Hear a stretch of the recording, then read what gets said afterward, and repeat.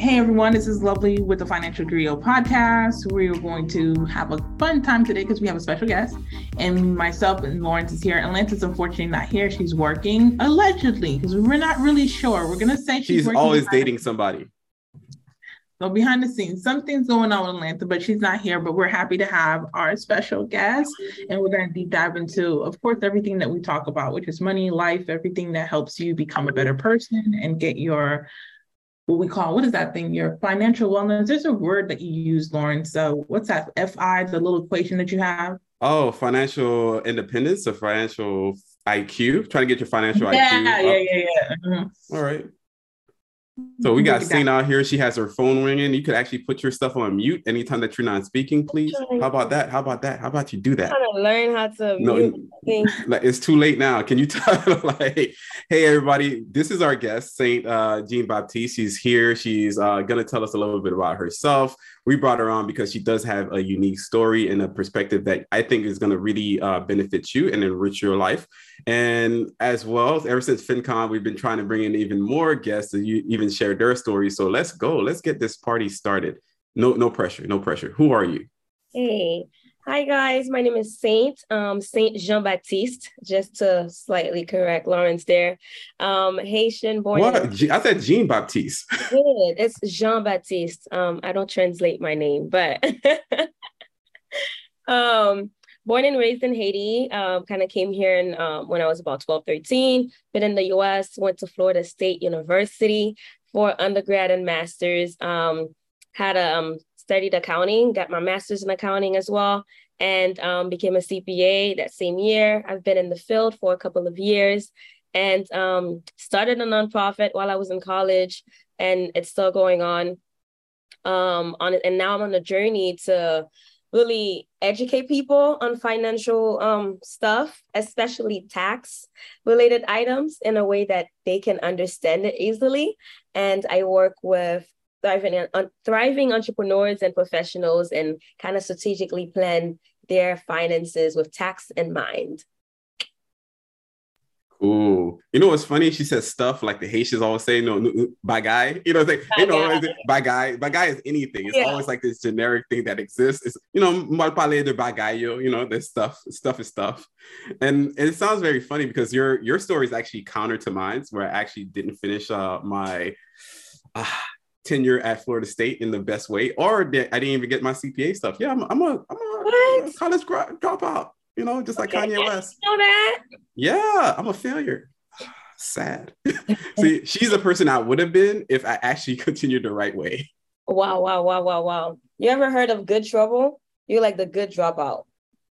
Yeah, God really kind of looked out for me. I can't even say that for myself. In the end of the day, I'm like, whoa, how did I end up here? And then when you look back, you're like, hey, I still kind of made it. So it's not bad. Not bad. All the other people worked hard and I just kind of barely did it. Wow. Now I'm feeling some way. You feel some type of way about it? Okay. Maybe I could have done less. You mentioned your non-for-profit. I remember the name being Walk in My Shoes. Walk My Shoes, yes. Walk My Shoes. Okay, so what is that all about? I want to know, what was it like to walk in your shoes? Okay, so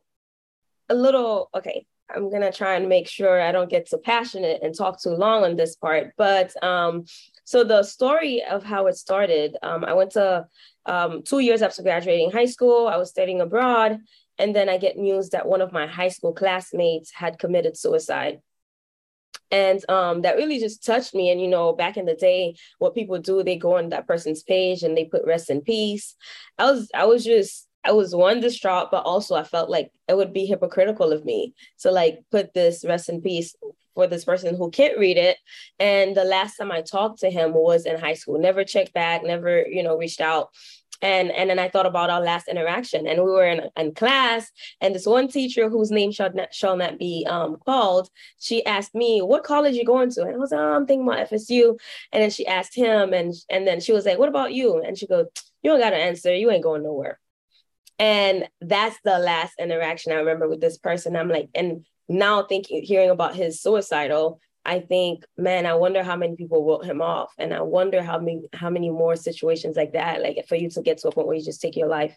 So that's what inspired Walk My Shoes. And I wanted to I felt like the best way to honor his legacy was to kind of reach out to people who I think would fit his description or his box, but before they get there. Like, so the program was recruiting kids the summer before they start high school. So we recruited 8th graders, and it was a 4-year commitment to them and really stepping into their lives, like having relationships with their parents, building a relationship with the kids, looking at their academics, and then exposing them to more so that's the mentorship piece. So that was, I guess, our approach to like walk my shoes, stepping into someone else's life and making a difference. So. I love that. I actually never knew the backstory to it, so it even makes a lot more sense contextually. And coming from that kind of space in Florida, I did hear a lot of those type of negative statements, especially directed towards young Black men or young Black boys at the time, because they're just boys. And they're always being told by the teachers or administrators or even security guards that they're not going to be anything, they're not going to do anything. And whereas in Counter, I did, I feel a certain way about it because I used to see those same teachers speak very highly of the young girls. So it was always like this double-edged sword where, they treated one side okay, and the other side was treated like, hey, just do whatever you want to do. So I kind of did feel left out of the discussion of, going to college. I didn't even going to college with me was a second thought. It was kind of like, hey, I'm going to go to college because it's the thing to do, but it wasn't because I had a purpose to get there. So I think that's also part of it as well. So you went to college, you went to Florida State University, and you chose one of the hardest fields, in my opinion, is accounting. Why did you choose accounting? Or was it something you were always passionate about? Was it the teacher? Was it math? Especially since we have a lot of ladies that not really big on STEM right now. Yeah. But why did you jump in? Yeah, so the story it's a funny one. I actually thought I would end up in hospitality management because I don't know, in my head, I was going to go to college and be and graduate and end up being a manager at a hotel in Paris. I don't know why I thought that was going to be a thing. But then I started the degree, and I'm one of those people, when I'm not challenged, I actually underperform. So I had like this class about like pots and pans because hospitality kind of teach you both on the cooking side and the hotel side. And I was getting B's and I was really upset. I was really upset by that. Like, this class is not even challenging and I'm getting, and so anyway, so that was already a thing. And then, those major companies be recruiting at FSU. So I go to this recruitment thing, all these top Marriott or whatever, all these top companies are coming in. Sophomore year, I go for an interview. And at the end of the interview, I asked the guy, like, what's the starting salary? And that's after he tells me, like, how hospitality works. You kind of, for the first few weeks, you have to practice doing everything. So you have to try, they're going to put you in cleaning the rooms, fixing the beds, so you can understand how the hotel runs, all this type of stuff. And I was like, yeah, what's the starting salary? And he said a salary I'm not gonna say because I don't want anyone to feel offended, especially. No, you gotta say it. You gotta share what it is. We could also look it up. I could definitely say it was around. No, well, 30. At the time, it was a couple of years ago, but yeah. I think he said something around like 30 to 40K. Yeah. And that was just not good for my spirit. Like, I heard it and I was just like, the amount of stress I see these other people putting to get into this company just so you can get to 30K after graduating with a whole degree. And then thinking about, and then there are executives who make maybe the 200 or whatever in that career, but those are the old people. They're in their 60s, 70s. That's when you start making, and that's just, so and the interview ended naturally. I didn't rush it. It ended. I said, thank you. And I took that little bus right to the College of Business. And I asked the advisor there, I need two things. One, I need a major that challenges me. I know I wanted to be in the College of Business. And two, I need something that pays well. So then they told me MIS, accounting, finance. And I looked at the curriculums and I said, accounting seems good. And that time I did my homework. I looked at their starting salary, and that's how I ended up in accounting. Man, I love that, because that just shows like the reality of everything we've probably said in a couple of episodes, which is you look at it very pragmatically. Like, yeah, that sounds cool, this whole hotel in Paris, but it's not about to pay these bills. it's not going to actually get me to be able to be advancing. And I'm glad that you took the chance, the risk to do that. Quick question. When you made that decision to go to that office and say, hey, I'm going into the business school, give me the curriculum, let me know the information, did you have anybody in your circle that looked at you and said, hey, like, why are you doing this? Like, what's your passion? Or did you just do it without consulting anyone because you knew within yourself that this is what you needed to do?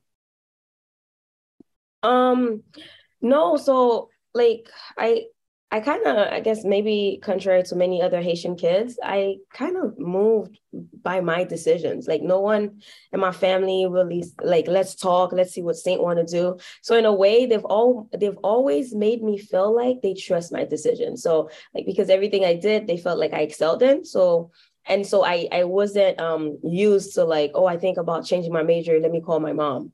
Because I guess I just assumed she would like it. But funny enough, when I ended up telling her I'm doing accounting, she was disappointed.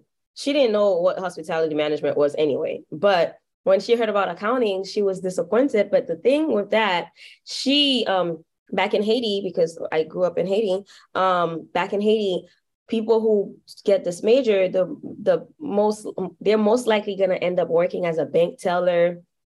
And so to her, like to my family, by the way, guys, I'm like a genius. I don't know. I try and tell them all the time, like, I'm not that, like, but to them, so to my mom, it's like, you're so smart. Why would you study to be a bank teller? Like, you wasting this intelligence I passed down to you. So that's how she felt until I started getting interviewed or recruited by the top accounting firms, and they started flying me down, having me stay at the nicest hotel, the same hotel Obama would stay in when I come. And so, my mom started calling people, talking about, oh yeah, let's set Fanie even man, li paret la kay la, se nan hotel li rete, la fe accounting, oui. Yeah, it's different because I guess in Haiti they call it comptable. So, yeah, so it's just comptable is just a generic field in which you could end up in any form of accounting, taxation, or not taxation and auditing. You just call it comptable. That's it. Yeah. It probably even incorporates finance too, probably. Yeah. So yeah, it took her. It took the companies showing me out for my mom to appreciate this degree.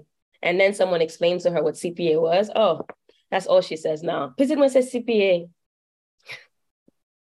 That's what's up. Like, it's interesting to hear your story and the way that you, your maturity at the time as well, to know that 30 or 40 was not, a really, a desirable salary for yourself. Because there's a lot of people, I think the McKinsey and Company 2020 report actually showed a lot of Black people, specifically Black people, if we're talking about it right now, are centered in lower income type of jobs and salaries. So a majority of us are actually making less than $50,000 as a household, especially even in 2021 numbers. So it's showing that we might need to push a little bit beyond what we know to something else. Because for me, 30K was like a highlight. My mom worked at Walmart. My aunt worked at McDonald's, like as a manager. I don't think them making 30 was like the apex anyways, right? So in my mind, making 30 was at the time was like, wow, I'm actually balling right now. I'm going to be doing the best I can. And especially in the state of Florida too, it's wild. Yeah. And you know what's crazy? My mom, that's another backstory, but like, the US kind of flipped life for us, right? We went from like living really privileged life in Haiti and then coming here, and then reality hits because my mom was actually, she didn't finish school. She never finished her formative schooling because my grandmother was completely illiterate, so didn't think about school being a big thing. So my mom had to enroll herself in school. That means she was already older, whatever. Long story short, that's why she pushes education so much. But now when you come to this country, you don't have that education piece. What do? You have to get jobs that fits that. So my mom started working in hotels as a housekeeper. Which is why I'm like, I don't know why I wanted to end up in them. I don't know. I think maybe my mind thought I wanted to be the managers in those spaces. I don't know. But so when I was applying for college, that's when I realized how little my mom's paycheck was, because you have to apply for financial aid and you need their their income tax papers. And I realized my mom was like barely making like 18K a year at the time, like really low. But even with that, I just knew like college costs about 30K in like 2 semesters. I'm not about to get a whole degree to get stuck in 30, 40K for the next, because these places, they don't increase your salary like that.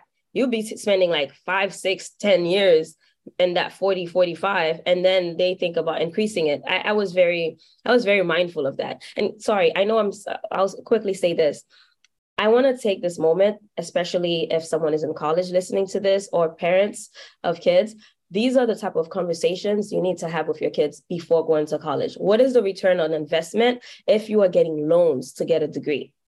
Like, I think if you're getting loans to get a degree, and then that degree, you don't understand like how it's going to pay or whatever, like, I think responsibility wise, you owe it to yourself to look at like, what will I be making at the end of this? Because you're getting loans to get this degree. So I don't know. That's my 2 cents on that. Did your mom talk to you about this, or like, how did you know, that return on investment, return on your education? How did you kind of contextualize that? Or is it something that your mom talked to you about, or your aunt, or was it your community, or is it something that innately just kind of clicked for you? Yeah, I think I was one of those weird kids. Like, even my brother, not too long ago, he told me, he's like, sis, you self-made. And I was like, what do you mean by that? Because I'm very big on like, I'm who I am because my community. But he's like, no, like a lot of decisions we realize we didn't teach you this. Like, I don't know how it came, but you made these decisions and it was all you. And like, we're amazed and we're grateful for it and we're proud of you.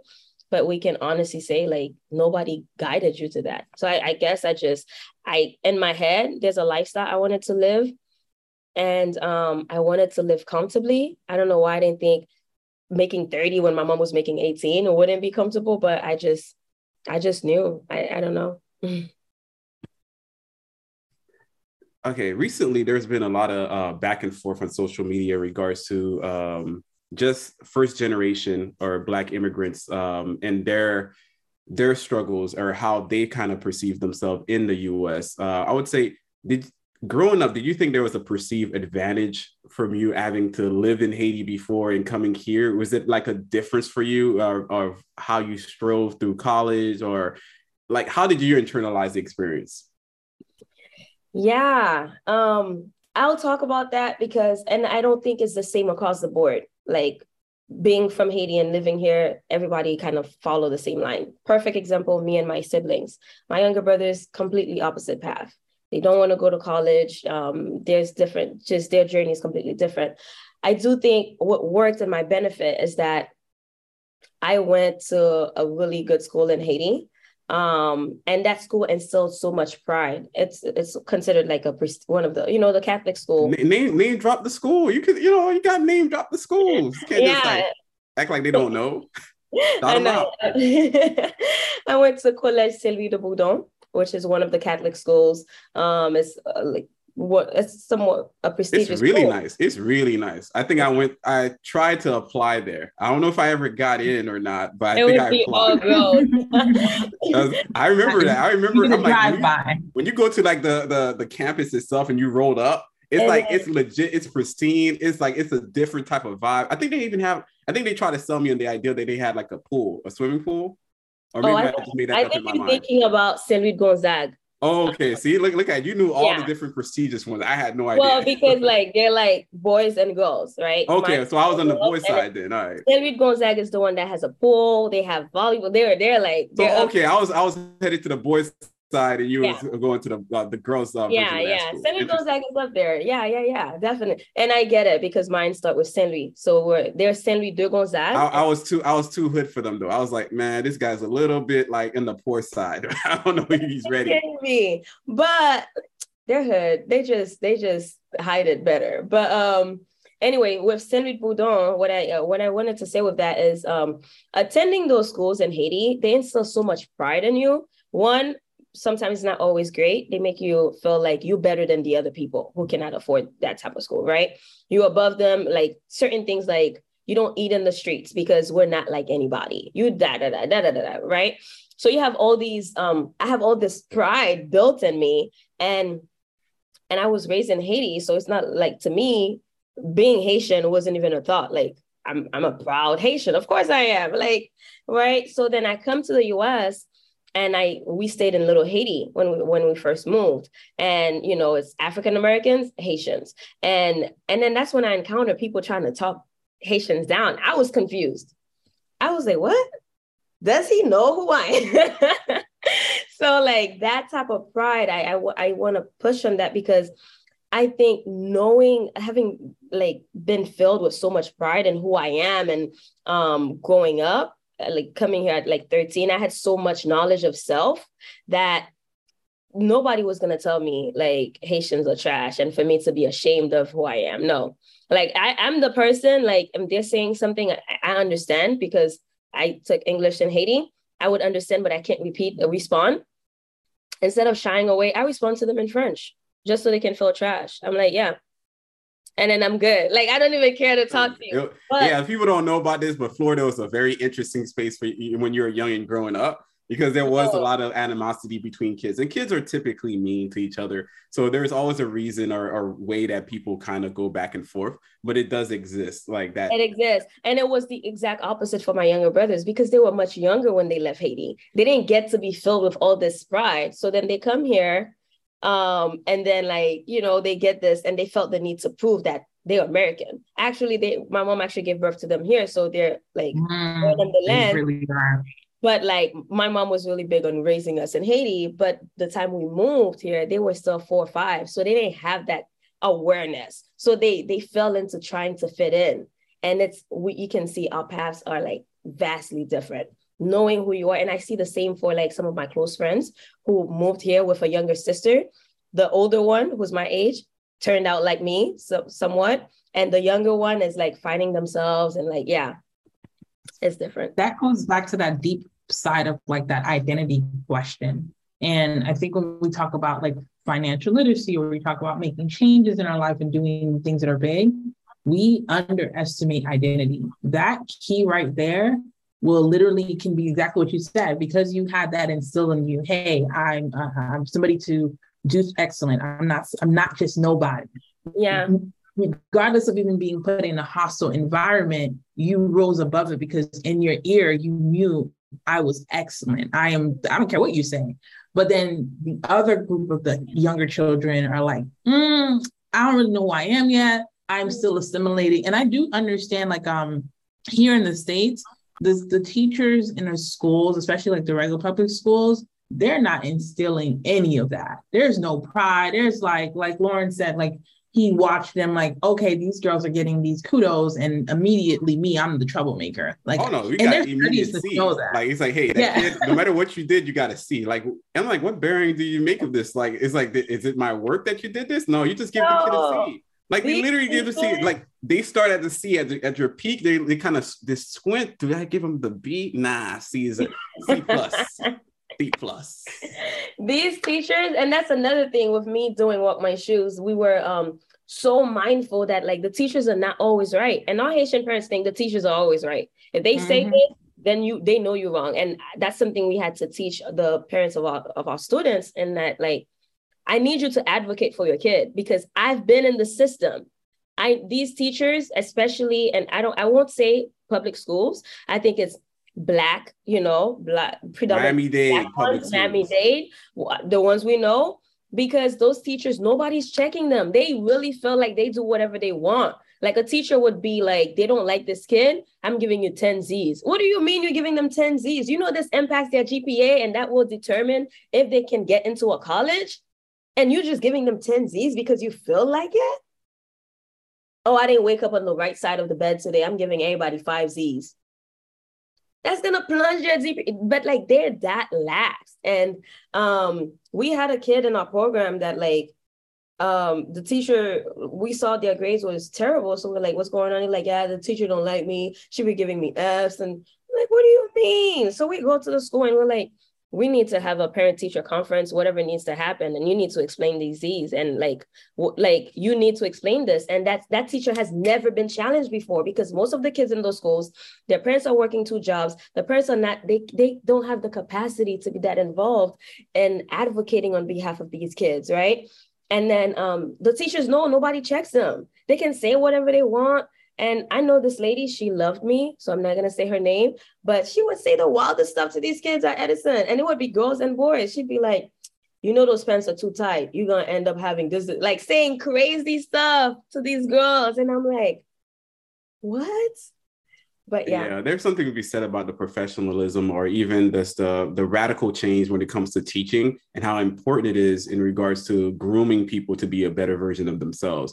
And especially if you tell them day in, day out that they're not this, they're not that. And their parents, because like you said, the parents are busy and they assume that the kid is getting graded accurately or fairly, but they have no idea on the inside. Sometimes it's not as fair at all. Sometimes the kid is a trash kid. I'm not gonna lie to you. Sometimes some kids are the little suspect kids, but there's a whole bunch of other people that, because of years of indoctrination of being called a failure, what do you expect them to be, to be in the end? Where do you think their trajectory is going to go? And to your point, there's a lot of kids, especially, I call it out specifically Miami-Dade because I'm from there, or even the state of Florida has a really poor education system. Whereas some of the teachers not even qualified. Be honest with you, they got like you could get a certification for a couple hours, and then you may be a substitute. And at some point when they run out of teachers, they almost like they promote the substitute to becoming a teacher. Like automatically. Like, certification. I know people who just was like, oh, I'm not doing anything this week. Let me sub real quick. Yeah, like you could literally become a sub as long as you have a pretty decent, no criminal record and pretty decent credit. You could slide in as a sub, and then majority of the time, and I joke about it with Lovely in Atlanta sometimes, or even tell it on the podcast, that we used to just watch like bootleg movies. That's what we used to, that used to take up the time. That was it. That was the education. That was the fundamentals. That was the idea. I think there's something to be said about that. And there is some unique challenges to being an immigrant in this retrospect. Lovely. Yeah, there's just a lot. This is like fully packed because I tell this to my my friend, because we went to middle school together in high school. Had we understood what was happening around us, we would have been a lot further. Because I remember in high school, for whatever reason, the principal took really, really liking to me and my friend. And her husband was a doctor. She was literally working just because she wanted to work, not because she needed to work. She wanted to work. And we were kind of exposed, like she would, like take us out, pick us up to do things like in her luxury car. And it's just like all this exposure. But if you realize that that person took a liking to you, that could have been your mentor. That could have been someone that you have not only while you were in school, but keeping up with these relationships after graduating. We're not taught these things because our parents come and all we see is that they have to go to work. They come back home super tired. You don't see them going out to brunch or lunch dinners with people to make connections, to bridge these different things. So there's a whole culture that we came here in the United States. But then if you actually think about where we come from in Haiti, this stuff does happen, right? You see the networking, you see the relationship building.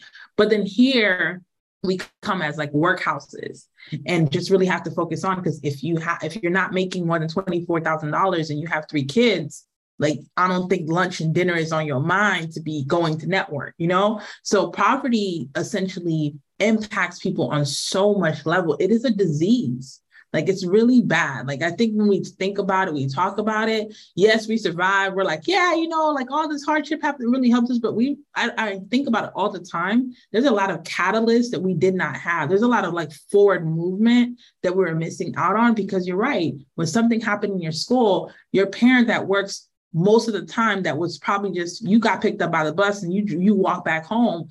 Them coming to a parent-teacher meeting is like, what did you do?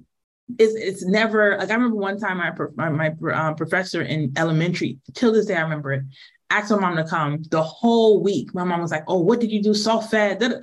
So angry to hear from my professor, I think your daughter might be gifted, and you might need to like figure out like, how do you want to put her in a challenging thing? Because I think Lovely's not. That's why when you mentioned the whole, like, something that's a challenge, you underperform. He's like, I don't think she's underperforming in these classes because she's not smart. I think she thinks that this is way beyond her and her brain, and she's not challenged. But my mom was like, I don't feel like it.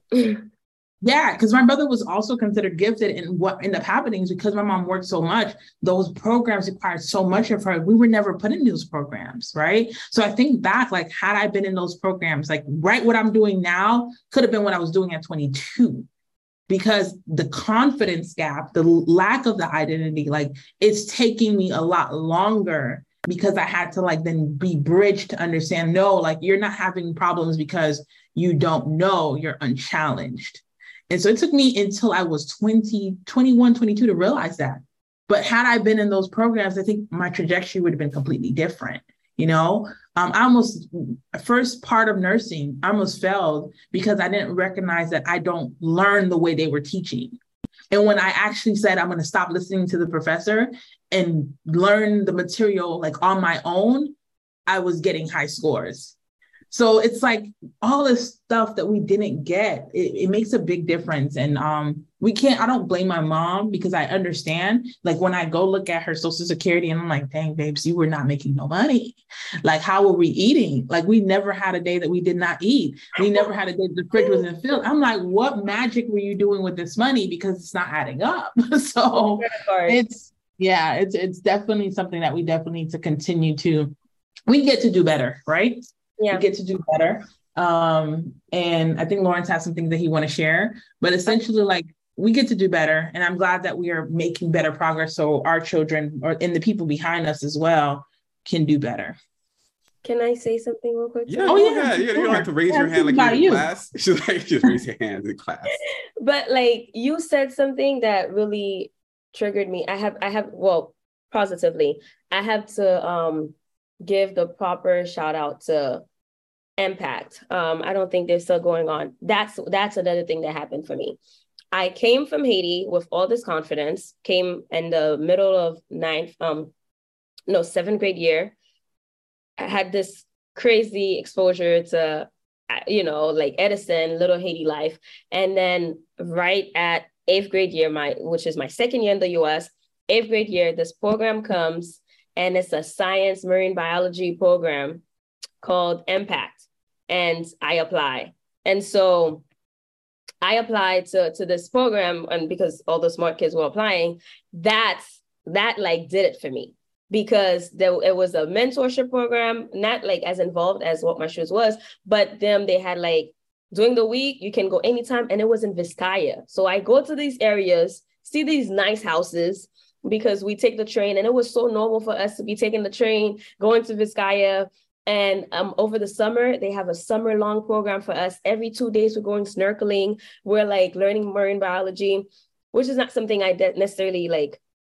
I don't think I ever had a passion for marine biology, but I just thought this is a program that if you're smart, you get in it. And that program, they're the ones who told me the FAFSA, making sure we had a FAFSA party. The first day it opens, it used to be January 1st. We're all on the computer applying for FAFSA. They're reviewing our scholarship, all this stuff. And a lot of us who went through this program, my friend, she got a full ride. She got the Bill Gates scholarship, which covers your entire college years. We, like 5 of us got the Dell scholarship, which was, it gave each of us $20,000 plus laptops, plus like anything that happens to your laptop, there's a replacement. So we got so much exposure. Plus laptops? Yeah. Laptops. And then they changed it for us every 2 years. And if there's any issue, they send a technician to your house to come fix it. And then they gave a stipend for books throughout the year. So things like that. And then like this program exposing us to mentors. And we see like our mentors were like students who are marine biology and like really cool people. And then on top of that, because I was in that program, I started looking how much surgeon make and marine biologists and all this stuff. So I'm used to seeing the type of jobs we would look up being 100,000 or more. I think that's why when I saw 30, I thought it was low, because I had been seeing, like looking up things like that and how much they make. So this program really, like, I'm sorry, I missed to say, like, change, like they had, I literally can assign a huge chunk of my success to having a program like this. And that's what led me to Walk My Shoes, because the difference with this program, they only took students with like 3.5 GPA and up. And so for Walk My Shoes, one of my requirements is that we actually preferred the kids with lower GPAs, because they're the ones who are not getting access to programs like this. And I basically wanted to replicate what Impact was to me with Walk My Shoes, but with kids who naturally would not get picked for something like that. So yes, thank you, Lovely. Ooh, I love that. I love that because I think I was at one of those NABA events one time, and it was interesting because they're always trying to close the gap and create more, Black CPAs. That's the big, I guess reach as we climb or reach back. The idea of just pulling up other people as we climb, and we was having like this like open town hall, and the question was asked like, why does it seem like the people that we're giving scholarships to or not necessarily come back and giving back, blah, blah, blah, blah. It was like an open dialogue. And I answered them, it's like, basically you're giving other people that always have opportunity, more opportunity. Whereas the people that really need it would cherish you forever. Because that's the economy of like scholarship is only the people that are already at the top that receive. This is why you get those older, yes. You get all the big, headlines. Oh, this person got millions of dollars in scholarship opportunities. Everyone is like, of course they are. Yeah. And everybody's happy. But I'm like, what about every other kid that don't even have anything at all? And they would benefit a lot from even having just that one laptop or even somebody cares. Even $500 would have gone a long way of changing the way you even think about even giving back as well, because it impacted you so much. But if you get so much all the time, why do you care? Like if somebody give it to you, they don't remember you. They grab the money and they go. And it's something that you said that triggered me because it reminded me of that moment. And I was trying to explain them to them, and I don't think they got it. Like you just keep giving the people that are always at the top more. Mm-hmm. And it's always very interesting. But to that point, I did want to kind of bring up the fact that the field of accounting is overwhelmingly white. That's what one writer wrote about. I think her name is Wazania Mute, and she wrote about it in the past. It's overwhelming to the point where it makes up around like 84% of white people. That's pretty much what it is. Majority of the U.S. is pretty predominantly white, anyways, in regards to all these higher level fields. Mm-hmm. But at the same time, what's more jarring about it is that even as far back as 2019, the AICPA surveyed and they found that 2% of CPAs are African Americans. Give or take, like we represent 44 million Americans. For some reason, we just don't have enough. And there's always been this long-term struggle of even organizations like the National Association of Black Accountants have been trying to fix. Majority of the partners, I guess only 1% of partners in CPA firms are African Americans. So therefore, your tenure at this institution that you're at right now is pretty much, you're probably feeling it around you. You're feeling the fact that you're one of the few. Why do you think we need more Black CPAs, or even better yet, more women CPAs, or even women of color? What do you think we need more of them? Representation is key. And I don't know if this answers for future, but I'll tell you, when I first started at the company I work for, which like they heavily recruited me. When I tell you, Lawrence, all the bells and whistles, okay? Like went out of their way to like when they first started recruiting me, I was a sophomore. So I wasn't where they needed me. I wasn't a junior yet to start interning with them. They wanted to keep my attention so much that they're like, well, we're gonna invite you to conferences, everything paid, just so we can keep your attention until like junior year, so you can apply for the internship. Loved it. And then like next year, they're like, we're going to give you an internship in London at our headquarters. Ooh, like all the bells and whistles, right? And I was being recruited by some other ones. Like it was mainly the big fours, right? So to get all this, and then I start work full time, and man, I was depressed. I'm like, I felt like they sold me a dream, okay? And I was so shocked. I guess I didn't notice as a summer intern because I'm only there for 6 weeks. But when you're there long term, and I'm like, why am I the only Black person in this office? I'm in Miami. I've never been anywhere in Miami where I'm the only Black person. So in my head, I don't live in a predominantly white, but looking back, Miami is pretty much big on Cubans, but I didn't think that. So I've never been the only. I went to like high schools of like lots of Black. I'm always about my community, my church, I'm surrounded by others that look like me. So being in this profession, I'm in this office now and I'm the only Black person. At first, maybe it wouldn't bother me too much, but then when I look at my peers and the opportunities that they're getting, what I mean, like for a good few months when I started working, I was unassigned. Like they didn't have a client to put me on. So, and it's like I mentioned earlier, if I'm not being challenged, like it bothers the living out of me. Yes, I'm still getting paid because I'm a salaried employee, but you live with this like constant, like, I guess I'll say fear for lack of a better word, but like, what will my reviews say? Because like, in a way, they're setting you up to fail. Because if you're not being assigned, you can't show your improvement. You're also not growing. When it's time for reviews, they're going to have to put something for you, and it's not going to be good reviews. So you're like stressed out. But of course, every time I get on the call, it's like, hey, yeah, I'm still assigned. I'm available if anyone needs da da da da da. And then someone else who comes after me, a Cuban person, I'm like, one day I literally cried because we're in the elevator, we're going home at some point. And then I'm like, how are you? And she's like, I'm good. I'm just so swamped. I'm like, what do you mean? She's like, I have so much work. I'm on this client, that client. I was undone. I didn't like, I had to hold myself to not cry in front of the girl who started like a couple of weeks after, like just a couple of weeks ago. She is swamped with work and I'm unassigned. What do you mean she's swamped with work and I'm unassigned? That means there is work.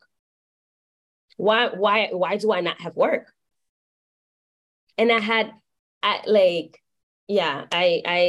was tough. So sorry, to answer your question, representation. I had to be real with myself. They naturally were pulling her on their projects because they're Cuban, she's Cuban. They like, there's this weird conflict that they're not. Yeah, it's a kinship. It's a kinship. They don't have to wonder who they are. They can play this game with her. Like with me, they're like, I'm thinking, right? Like, I don't know how she's gonna fit in. Okay, let's just bring her in. And I called them out doing when the recent, upheavals with like racial inequity, all this stuff going on, and they wanted to have town halls. Let's talk about it. By the way, I'm way past that now, but I say this to answer your question regarding why should there be more women, more Blacks, more diversity up top, because I felt like when a new person comes in and they're the only one, they're not getting the opportunities. Right? They're not getting the opportunities. They feel you lose your sense of confidence that you came in with, right? And you start wondering, like you're questioning your identity and all this stuff because there's no one advocating for you at the top. But I think that firm knows that because they have this rule that after your first year, they send you to this conference for Blacks and Latinos in the firm. And at that conference, when I tell you that conference happened at the right time, because I was about to quit. And that conference, I got there, changed my life. I saw all these Black partners, Black senior managers, and I was like, it really did something for me. I was like, wow, like they're there. And they were talking about their experience. And I was like, oh, I'm not making this up. They felt it. And because so now, yes, there are no Blacks in Miami. I made connections with Black partners in New York, Black partners in Atlanta. And when I felt I went back and I was like, why am I unassigned? I'm going to call this Black partner to call the partners in Miami to understand why is Sainte unassigned. And now I had backup. I had somebody saying, this is unacceptable. If you guys cannot explain it, she needs to be assigned by next week. Yeah, I think you hit it spot on. Because I think that it was a couple of years back where a lot of the accounting firms started realizing, or I guess there was a push for more diversity and inclusion for the last 5-10 years. Whereas they're really kind of starting to seeing that, hey, like to your point, they're just hiring themselves, or they're working with themselves. Maybe they'll hire, hey, Black hires, Hispanic hires, Asian hires, but 9 times out of 10 they default to working with themselves. And especially in a hub like Miami, I could definitely see how, hey, if you're Cuban, hey, another Cuban person show up, you take them under their wing because, hey, they know pasteleros, they know cafe con leche, they know down the street. You feel that, they're you, so it's easier for you to kind of bring them in. Yeah. And I used to feel the same way at Florida State University. I was the only Black guy there. That's probably part of the reason I didn't finish the entire thing. Because for the entire time that I was there, I was the only Black guy. Generally, there might have been one Black person that comes in and out in the class or something like that, like another person that might have graduated. But I was in that bracket. It's like a time limit before you showed up, where there was just like, that was me. I was me. And you feel left out because the other people will just kind of look at you, well, I don't want to bring them into our crew and whatever we're doing because I don't know, if he's going to fit. He's a good person. He's great. Yeah, it's like They're going out, they call their friends. They call the yeah. other ones who look like them, and you're like questioning, like, what Yeah. am I ugly? Am I this? Yeah, and it makes you, have these internal things, and it really is a problem. And I'm actually pulling up this stat, and from Bloomberg Tax and Accounting, they did it a few years back in 2017. They found that there is basically little progress for Black accountants over 25 years.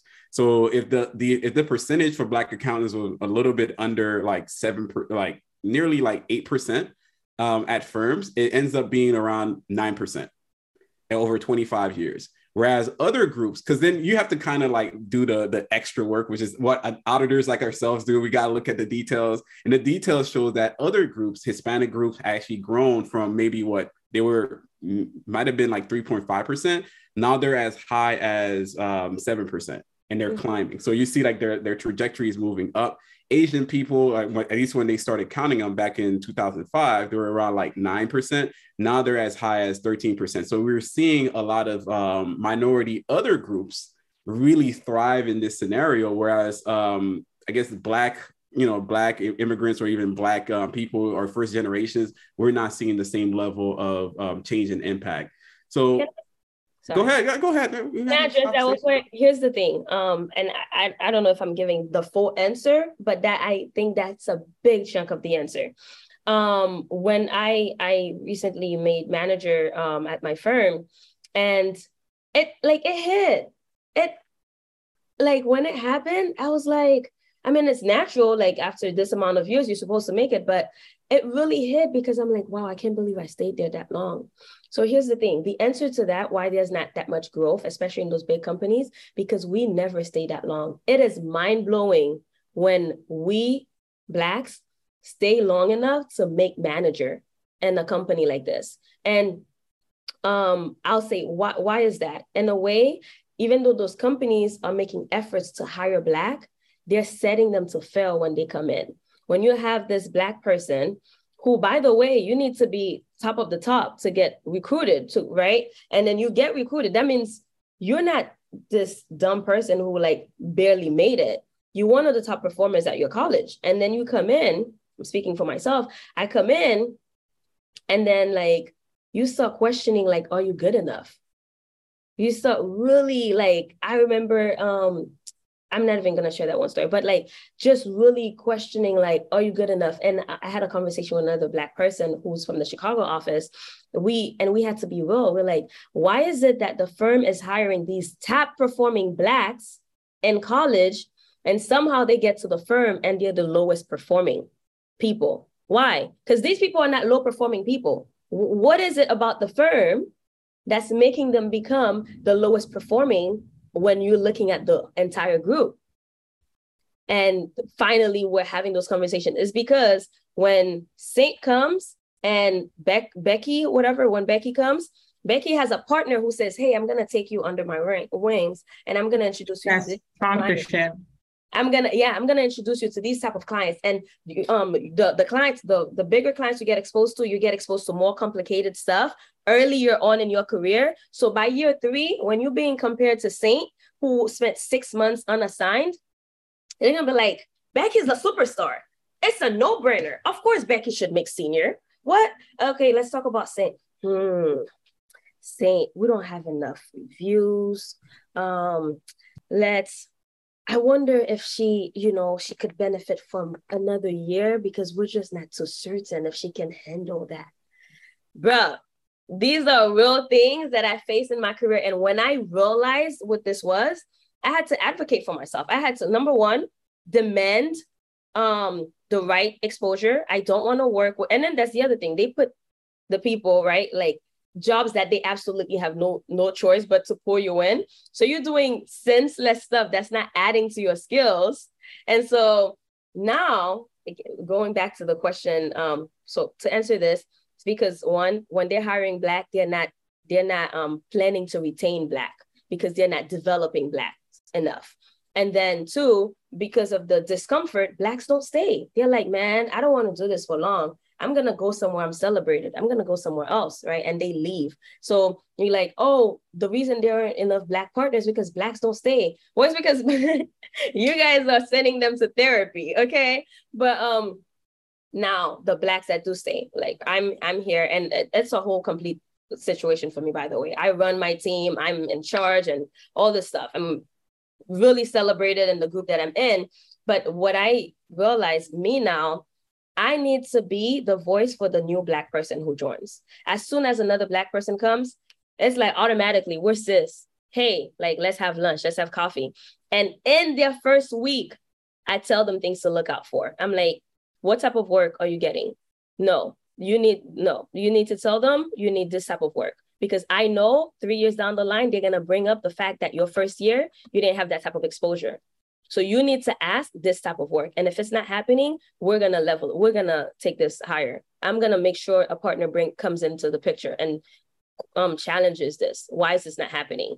I'm telling them early on, this person, if they're not developing you, you need to leave their teams, because they have no interest in developing you. They know how to develop people. I've seen them develop people. And if they're not developing you, they don't respect you enough, you need to leave their team. I'm having this conversation with them first year in, and that's what makes a difference. The ones of us who stay long enough, make sure you're like putting the younger ones on game like as soon as possible. So you set them up for a better experience than you are. And we'll have people who stay longer. I'm super passionate about this, guys. No, Sainte, actually, I'm so glad, because I was like, man, I got to make this interview today. But you saying that there's something that I've been wanting to work on. It's been like in the back of my brain, like revving up this engine, because I've been in the tech industry, and I was the highest paid person on my team. And I fought for that. I presented information. I always tell people, like, no matter what, I'm going to negotiate the heck out of whatever contract I'm going to get. And what ended up happening, though, was I recognized that there was something innate that required. You had to have the level of perseverance and confidence. And what happens is when you get into a role and they beat you down, like I had one of my supervisors tell me, well, people at this particular rate does not ask for that type of thing. And I said, well, I'm not people. I understand this is the status quo, but I don't do the status quo. And so I went above him. I went above him to make sure I had a conversation with the people. I learned the language of the office. I did the work because I understood that this is my career and I'm going to chart my own course, right? And to the point, like any of my managers now, if I'm like, hey, I want to go back to corporate, it's a phone call away, right? But I understood something that I was doing. And it's one of the reasons why when I went to get my MBA, I'm so glad, because I felt led within myself to go get it. But I'm going to tell you, you know how many people that says like the MBA degree does not matter, like it's not a big deal. It's a lie. You don't know how to maneuver the system. There are MBA programs that after you graduate start you at $145,000 salary. But you don't understand that there's a whole pipeline for MBAs. So you can't just go to get an MBA anywhere. You need to search, where do I get an MBA? So it's not the degree that's the problem. It's the where you go get the degree, understanding the game that's played, understanding the landscape. So I'm always talking about us not understanding the playing field. Like we don't get the playing field. And because we don't get the playing field, like you're like, when you went to that conference, what you got was a playbook. What you got was a sponsor to have, like you said, advocate for you. But you have to understand how to grab that. So in the back of my mind, I've been having this idea of like, there's a lot of people that get online and hoop and holler about the problem. But what I loved about the way that you told the story is you gave people a playbook. This is the stuff that you need to look out for. I tell people all the time, like there is this one girl, she was a white Caucasian woman. She was a lawyer. And she came to me one time and told me that they didn't want to give her a raise. And I'm looking like, I just got a raise with them last week. Mm-hmm. How you didn't get a raise? You do more stuff in the office. But you know what I recognize? This is a question I ask everybody, whether it's in a corporate compensated situation or I'm in corporate working. What's my KPIs? What do you measure success in this role by? And then I'm going to reverse engineer my projects around that KPI. Oh, you want us to plan this thing inside the office that I know that in a 1 week, it doesn't really matter to you because it's not really moving towards the company goals? No, I don't have, no, unfortunately, I'm unavailable. I have another project that I'm working on because I know at the end of the day, being on that project doesn't lead me to a goal. So I say all of this, it's like, we need playbooks, we need initiatives that actually talk about how to get it done. We can cry, we can pout about how the system is not good, but then we need to understand how to leverage the information we have to make a difference. Whether you are at your college, you need to understand the things that are available at your college, opportunities, like the opportunities that I squandered at FIU, wasted because I did not know. I'm not about to be in your school system again and not maximize it. I don't care if I was worth $2.5 million tomorrow. I understand that there's a system being played and there's access that you need and there's internships and there's different things. So people are like, well, my degree didn't give me a job. Well, most of the people that actually had jobs, they had jobs before they even graduated because they were setting themselves up for a path to success. So yeah, you graduated, but somebody been doing internships since the last year of their senior year. And so of course they got the options for going forward, but we don't understand the playing field. We do definitely need to play, but we can talk about this forever, but after that, we'll talk. I feel like you were preaching at church and y'all can see me on video. I'm just like, wow. Okay. Yes. Like lovely. Wow. I don't know. Yeah, there's so much. Like there's, because I see people complain. We as people say, we gotta link up because I see the complaint, but people need to understand the playbook because complaining is not going to change the game. Like the other day, I was negotiating. I was telling Lawrence in Atlanta that, and I was just like, I went back and she's like, well, this is the highest offer that we've ever given. I'm like, of course you did, because I want to continue to negotiate. Like I know my value, but then people don't understand how to have that language. And you're right. That identity complex that we have, we need to stop thinking that it's like something that somebody's going to give to us. We need to obtain it for our own selves. It's not going to be given. It's something that you have to take, something you have to behold for you within you and walk into those spaces and know who you are. I love it. Oh my gosh, lovely. By the way, I have a podcast that I'm kicking off at some point in November, and we need to have this conversation. Lovely, I'm going to be like, and I'll just state this to, I guess that's my last thing. What Lovely just did is how you promote your expertise without saying, hey, this is what, like, pay me for this or whatever. Because I'm thinking like, she's a consultant. Like I need her services. Like, yeah, you said so much. And I really hope whoever's listening to this, they're like, I'm taking notes on more questions that I need to ask you, but yeah, you brought it up, you brought it in together perfectly. Like, know the playbook. There are rules to this thing, and there are people making things move behind closed doors when you're out here making noise. There are like whole decisions are being made on how we're gonna spend the next 10 years of our lives on this earth without us even realizing, and we're doing Tintin. Anyway. Yeah, I'm out here just sitting here because, you know, every time she says, hey, Lovely, I'm gonna put you on podcast, blah blah blah. I'm like, oh, okay. Lawrence is just sitting here. It's okay. Lawrence, you already on the schedule. No. Let's not do this. Lawrence, do you know you're already on the schedule? Women, everything. I don't know why men are nothing. Lawrence already has a date, which I need him to remember. Black men are nothing. Like, nah, but definitely, like, I love actually this conversation that we're having, and I definitely want to get to the point where, at least now that we know that we have to build this blueprint, we got to level up. So exactly, tell us, like, how are you leveling up, and what's on the playing field for you? Because I know I've seen a lot of reels that you've been dropping lately, a lot of content. So can you tell us more about, one, where we could find you with this content, and why? What are you doing, and what's the next steps? Yeah, so the IG handle is Capitalize Black. I'm sure you guys can drop it. So Capitalize Black, and that's the next step for me. And so my experience with where I work, I got exposed to so much, and over time, like I said, I advocated for myself, got on the right teams, and saw like how wealthy people plan. They have strategic plans for what's next for them. And that being said, I know the people I know, they don't have the money to afford the type of company I work for. So how do they set themselves up to really like thrive?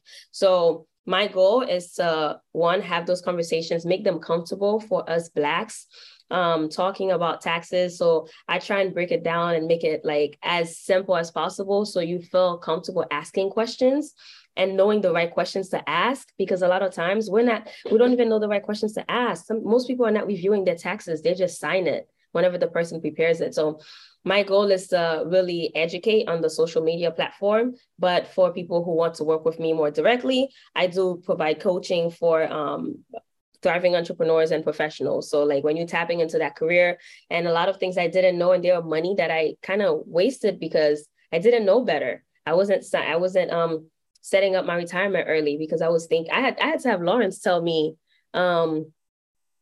you're going to pay tax on this money if you're not like investing it to set yourself up, right? So having these conversations, so that's what Capitalized Black is for me. My next step is to continue pushing out this type of content where people are learning, knowing better, asking the right questions, and even taking it a step further to invest in themselves to plan that legacy. Nice. And I've been seeing a lot more. You just kind of hinted at your podcast. What's it going to be named? Like, where can they find that? Or when are you dropping it? Are you even dropping it? Or are you kind of keeping it, on the hush hush? No, I want to have a list of them lined up. So I am recording, and so yeah, it should be coming out in November. And the reason for that, I have some other events coming up and other people's things that I committed to. I want to make sure those are getting the right promotion or whatever. And then I will be kicking off the podcast in November. All right. I think we covered a lot. We covered the idea of just kind of going from the beginning, from being like a household of Haitians and living in the U.S., coming from Haiti itself, making that switch and that pivot, and also kind of going all the way, matriculating through college, becoming one of the very few CPAs, down to like 2%, maybe. I don't know. You're the 2%, the 15% of the 2% of some other percent. Like, you're a low bracket of people that exist. And it's good to hear that you're also still here to give back, because there's a lot of people that attain different levels, and maybe because life gets more complicated, or maybe just they don't have the same level of passion and insight to look back. But I love the fact that you're reaching back and also giving back to your community in a tangible way. And you're still definitely doing the Walk My Shoes. Yes, we're just shifting it to make it more financial literacy based instead of just. Okay, cool. It sounds really good. I thank you for your time and to actually share a little bit about your story, because I think there's a lot more to dive into, and we always welcome you to come back. But I think we've already hit like a good hour in this conversation. We probably would have went for 2 hours if we really wanted to. And this is why I love like these financial stories, because they have everything to do with finances, but everything to do with life. Right. Mm-hmm. That's really the point. We're all living this life is a journey, is a struggle. It has a lot of challenges, and meeting those challenges and sharing the things that work for us is actually going to impact people's lives. For myself, I'm not a big person at networking. So to hear other people advocate for themselves, I'm like, that's nice. I'm still like a staffer. I'm not even a manager at my job. I'm definitely going to move over, do a lat move, because I advocate for myself by doing a lat move and getting other opportunities. I'm like, I'm out of here. They said I was too nice at my last review. Oh, wow. Yeah, I was like, oh, that's nice. That's interesting. You got them to what? No, like everything else was excellent. Like my peer review, everything excellent. But you're in the conversation that you had with the auditee, you said one thing. I'm like, oh, that's the only thing. And I took it a certain way. I was very salty about it. I'm still salty about it now. And they said that you were too nice. Too lax, too nice. Lovely sound like you're about to go for them. It doesn't matter anymore. Like, it doesn't matter. Like, it's always one of those things. It doesn't matter what they say, but it's to your point that because you don't get a lot of opportunities, to shine. And eventually a lot of people either they quit emphatically and they just start a whole new career, or they're like me, they end up quiet quitting. So I'm just kind of like, hey, I'm getting paid, but it's not necessarily moving or progressing my career in any tangible way. So it's a very interesting thing that I have to eventually unpack in the podcast. Yeah. I'm gonna come back for that one. Yep. Everybody said, yeah, therapy. We got to unpack it. This was really better. I think, go ahead, Lovely. I think if you're listening to this, you're probably going to wonder, like, dang, they started talking about Haiti and these school systems, and they landed into like working career. How all this connects with me today. It connects with you today because you have to also understand some level of your past, your present, to understand how you want to move forward. And we want you to understand that Sainte's story is not just a one-off. You could have a story that like that. You can pursue, you can push, you can grow, you can push the envelope to get what you want, even when sometimes it's literally the door's a little resistant. Learn to persevere and learn to advocate yourself and get sponsorship from people that is going to move you into the direction that you want to be moved into. Sainte, thank you so much for being here with us. Lawrence, it's always a pleasure.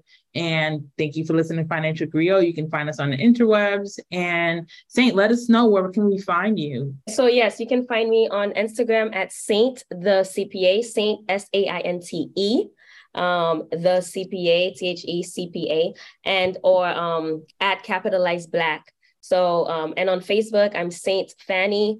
And reach out to Lawrence or Lovely. They'll let you know where to find me. Awesome. Thank you so much. Appreciate it. I did want to say this one thing because she never mentioned it, but she was in a pageant once. I'm just saying. There it is. Everybody's like, what? It's out there. It's out there. She's a pageant person. All right. Thank you guys so much for having me. You guys have been amazing. I took so many notes, so many gems. And this podcast really is different. Usually when people have you over, they ask you questions, but it was really, truly a conversation. And I took a lot from it. So thank you so much for having me.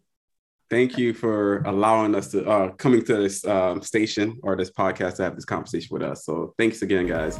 And I'm be signing out, and we'll talk to you guys later. Thank you for listening to the Financial Griot podcast, powered by the Wealth Builders Collective.